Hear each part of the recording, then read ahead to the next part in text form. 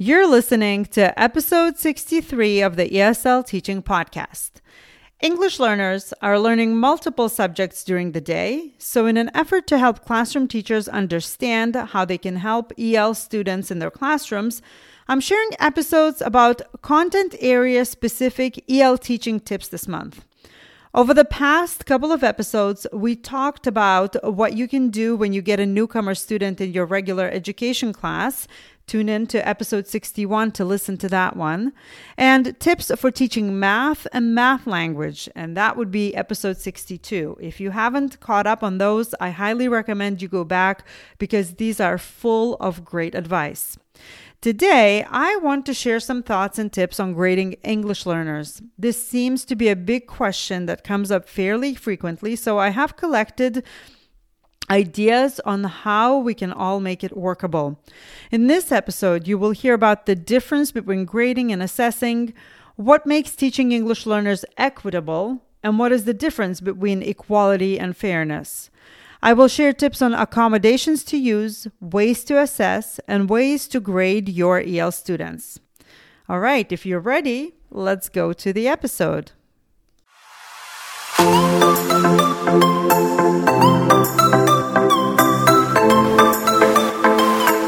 Hello and welcome to the ESL Teaching Podcast.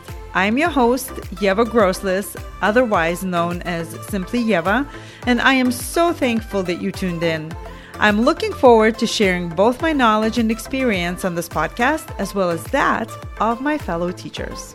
Hello, everyone. Let's talk about grading English learners. In the world of EL teaching, there are two big questions when it comes to grading. How do I grade students in my ELD classes? And how do we grade students in mainstream classes? Since we have been talking about helping English learners in the mainstream classes this month, I would like to chat about the second question in greater detail. First of all, there are a couple of terms that we use frequently in education. The first couple is grading and assessment. Now, how do we differentiate between the two, and which one do we focus more on? I know it might sound silly to you that I'm even asking this question, but let's pause here a minute. Grading is a low form of communication between the teacher, student, and parent. It has been a tradition we all grew up with and are now doing as part of our job as teachers. Yet, how do we know how much better is a letter grade B versus a letter grade C? Or what is the difference in knowledge between a student who earns 81% B versus a student who receives 79%, which is a letter grade C?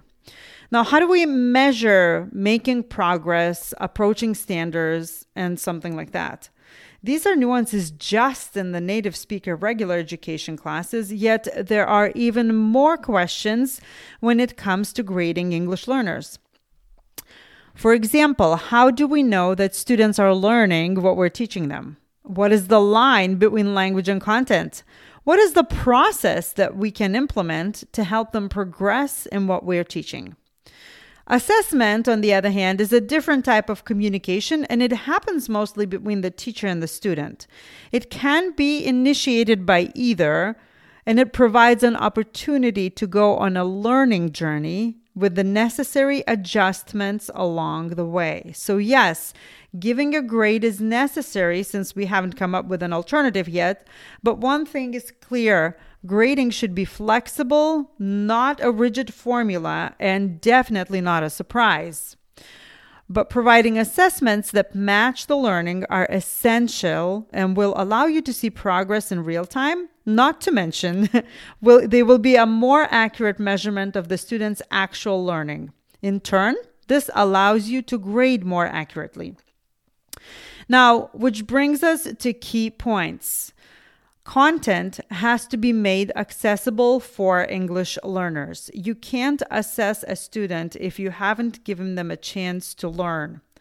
And the second one, students cannot be retained or penalized because of the fact that they're learning English and are not making the same progress at the same speed as their native speaking peers. One of the biggest challenges that educators face in this area is the fact that although there are clear guidelines from the federal government that high schools must make a pathway for someone who enters as a newcomer beginner to be able to graduate within 4 years and to be successful in standard instructional program, there clearly is little guidance as to how this can actually be implemented, especially if you are a teacher in a district that does not have a large population of English learners. So this is where the differentiation becomes truly essential. There has to be differentiated instruction and differentiated grading for English language learners. The second pair of words frequently thrown around in education is fair versus equal. So when we treat people fairly, we treat them based on their needs. This does not always mean it will be equal treatment, though. Equality means treating everyone the same. So you likely have seen at least one of the illustrations of fair is not equal. But since it's a podcast, I would like to try to tell you what it would look like in a picture instead of showing it to you in case you haven't seen it. Now, I want you to imagine 3 people, a tall one, a middle-sized one, and a short one. And they're all standing behind a wooden fence watching a game. It could be soccer or baseball or whatever game of your choice. If we treat them equally, they will all be standing on the ground with the fence in front of them. However, only the person that would be able to watch the match comfortably would be the tallest one. The person who's in the middle might be able to watch, but they would need to stand on their tippy toes and stretch their neck to get the view. And needless to say, the shortest person in this situation gets the shortest end of the stick. They are not able to see anything because the fence is too tall for them. But when you think about it, they're all equal. They're all standing on the same ground. No one is higher than the other. They are equal. We could help those viewers out by having them stand on wooden boxes of the same size. So we can provide wooden boxes. The boxes would be the same size for all. Now, the tall person can still see. The middle person can see better, but the shortest person still is unable to see. The box doesn't match their needs. What if we help those people with what they need? Maybe the tallest person doesn't need to stand on the box to be able to see. They're already comfortable watching the game. Maybe we need just a little prop up for the middle person to ensure they can enjoy the view. And what if we helped our shortest viewer with a box that works for them? It might be the tallest box, but it would be exactly what they need at that moment. The same goes for education of English learners. Every child comes with varying backgrounds, educational experiences, exposure to English, etc. What if we gave them the opportunity to demonstrate what they know by providing the scaffolds and accommodations that would be helpful to them? Similar to those viewers I just talked about, equity can be achieved when students are provided what they need when they need. Treating English learners equally as native English speakers is unfair and can even be unlawful. Hey ESL teacher, if you are someone who works with English learners in secondary grades and have no newcomer curriculum or are struggling to engage your mixed proficiency level classes, check out the ESL Teaching Roadmap membership.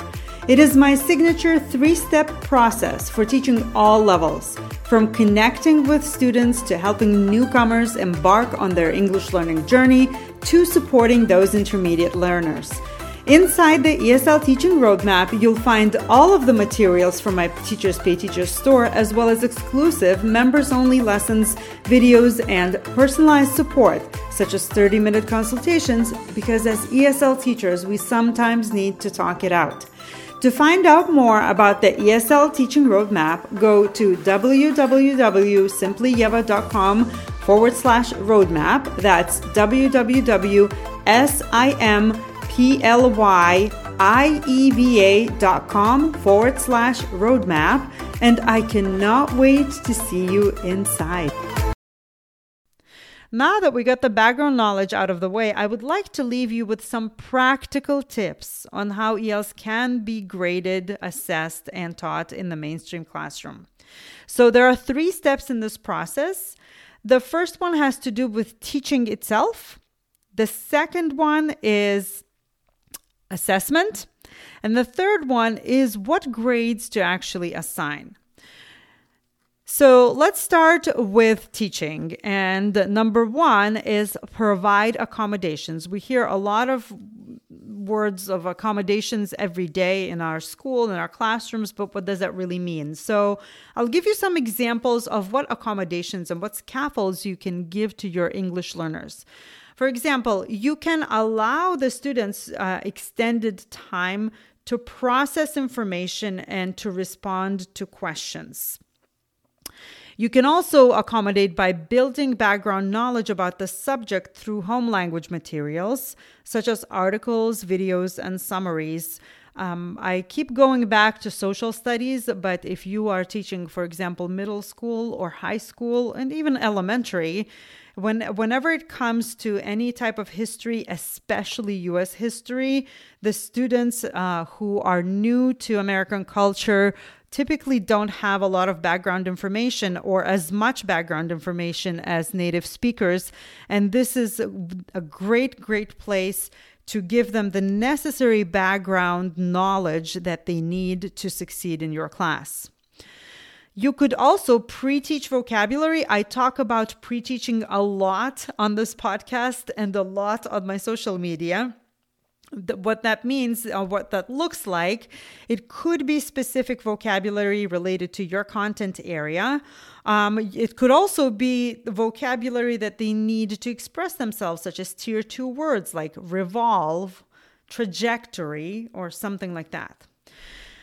You can also provide sentence stems or frames and word banks so the students are able to respond, to fill out the worksheets if you give them worksheets, to respond to their friends or to you, basically giving them language support to show and demonstrate. And you could speak at a slower rate, and it doesn't have to be in front of the classroom if that does not feel comfortable for you. But when you are with the student, make sure that they understand what you're saying, and you can say it slower in different words, maybe use shorter sentences. The second tip is for assessment. And it goes as like this. Use a variety of ways to assess based on what the student has learned, is able to do, and on their strengths. So it's very important not to grade language. If you're working on writing, make sure you're only looking for what the student has learned up to this point.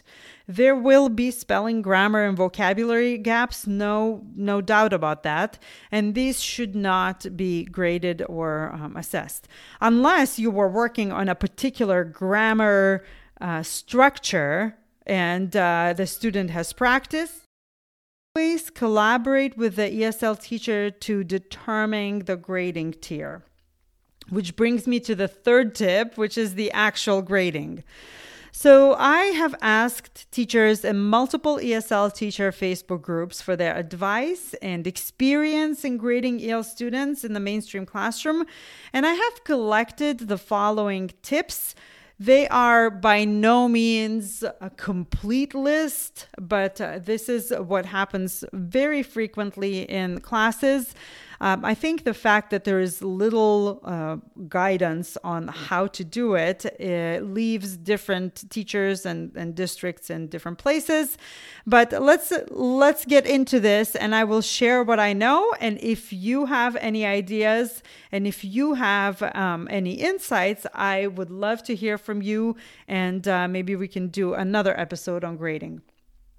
So one of the most important tips is if you are a WIDA state, follow the can-do descriptors. They really will be your saving grace in helping you understand what your student is capable of language-wise at their proficiency level. So for newcomers, you could use a pass-fail grade, and you can give the student a passing grade if they do something like they're prepared for class with the necessary materials. Maybe they give an attempt to do some work. For example, you provided accommodations. Maybe you gave them some background information in their first language. Maybe they wrote a diary in their first language. Okay, so they try to do the work and in the classroom. That could be a pass. Also, if they, for example, use reference materials. So let's say you're working on a particular topic. So maybe you want them to know vocabulary and you assign them to work on vocabulary sheets, or maybe create word walls or do like Google Translate. These would be activities for a passing grade. Now, the students who are at a little bit higher level, level 2 to 4 in WIDA, the students could be given standard grades for work that is modified or performed using accommodations. So I think frequently you can make a comment in the grade book about how the work was performed. But examples of such work include, but are not limited to, for example, assessments read aloud. You can provide word banks, reduce the problems or steps because of linguistic complexity. The students maybe draw pictures, complete graphic organizers. And again, these should be created in collaboration between you and the ESL teacher, sharing the knowledge because the two of you are experts in each respective field. And I think everyone benefits when the collaboration happens. And again, you look at the grade level appropriate can-do descriptors, and then you will be able to know what you should and should not expect from students as a result of their proficiency. So maybe you don't need to grade everything for these students, intermediate students, but just what work they did. So if they learned vocabulary and you have a vocabulary quiz, for example, or vocabulary practice, you could grade that. But maybe the book that you're reading, they can't read the full book in English and there is no, let's say, translation into their first language. Maybe it can be adapted in a different way, giving them a comic book or maybe working with the EL teacher to make sure that they have access to the information that's in that book. So these are just some ideas. And then students who are at an upper intermediate levels and above, should be given standard grades, but that doesn't mean you shouldn't check in with them to ensure that they have what they need, because language takes a long time to sink in, especially academic language. It's upwards to 5 to 9 years, and a lot of older students don't have that time. So even though they have been learning for a while and they look like they have it all together, it is wise to check in with them and to see what they need. Now, I would like to finish this episode with one last piece of advice. When working with English learners, we need to take an assets-based approach. We do not want to minimize the challenges ELs and teachers face. However, progress is made when we focus on the things we want to see more of, rather than getting stuck on the things we cannot control. Your students have assets of multilingualism, adaptability, personal talents, emotional maturity, and so much more. Tap into those and see where it takes you. I promise it will be worth it. I hope you enjoyed this episode as much as I enjoyed creating it for you. Grading is such a vast and deep topic that it is hard to put it all into a short amount of time. So if this is something of interest for you, please let me know and I will make something that we can talk a little bit more about it. As a short recap, here's what we talked about. What grading is versus what is assessment. We dove into equity and fairness, as these are the topics that are extremely important, not only when it comes to teaching multilingual learners, but all students. And I shared some tips for you to implement assessment and grading into your classroom right away. Now, let us know what you thought of this episode. We always love to hear from our listeners. Leave a review wherever you listen to the ESL Teaching Podcast or by sending me a message on Instagram. As always, my mission is to help as many teachers of English learners as possible and make your life easier by providing you with actionable teaching tips, ready-made resources, and meaningful coaching. Thank you for listening, and until next time. Thank you for tuning in to today's episode. If you loved what you heard today, be sure to do 2 things. First, make sure to subscribe to the ESL Teaching Podcast so you don't miss an episode. And second, leave a positive review wherever you listen, on iTunes, Spotify, or any other platform. Positive reviews will improve the chances of this podcast to be discovered in the feed and help our fellow ESL, ELL teachers. And of course, there's a third thing. If you aren't following me on social media yet, come join me on Instagram at SimplyYevaESL, Facebook, SimplyYeva, or connect with me on my website, simplyyeva.com. Thanks again, and until next time.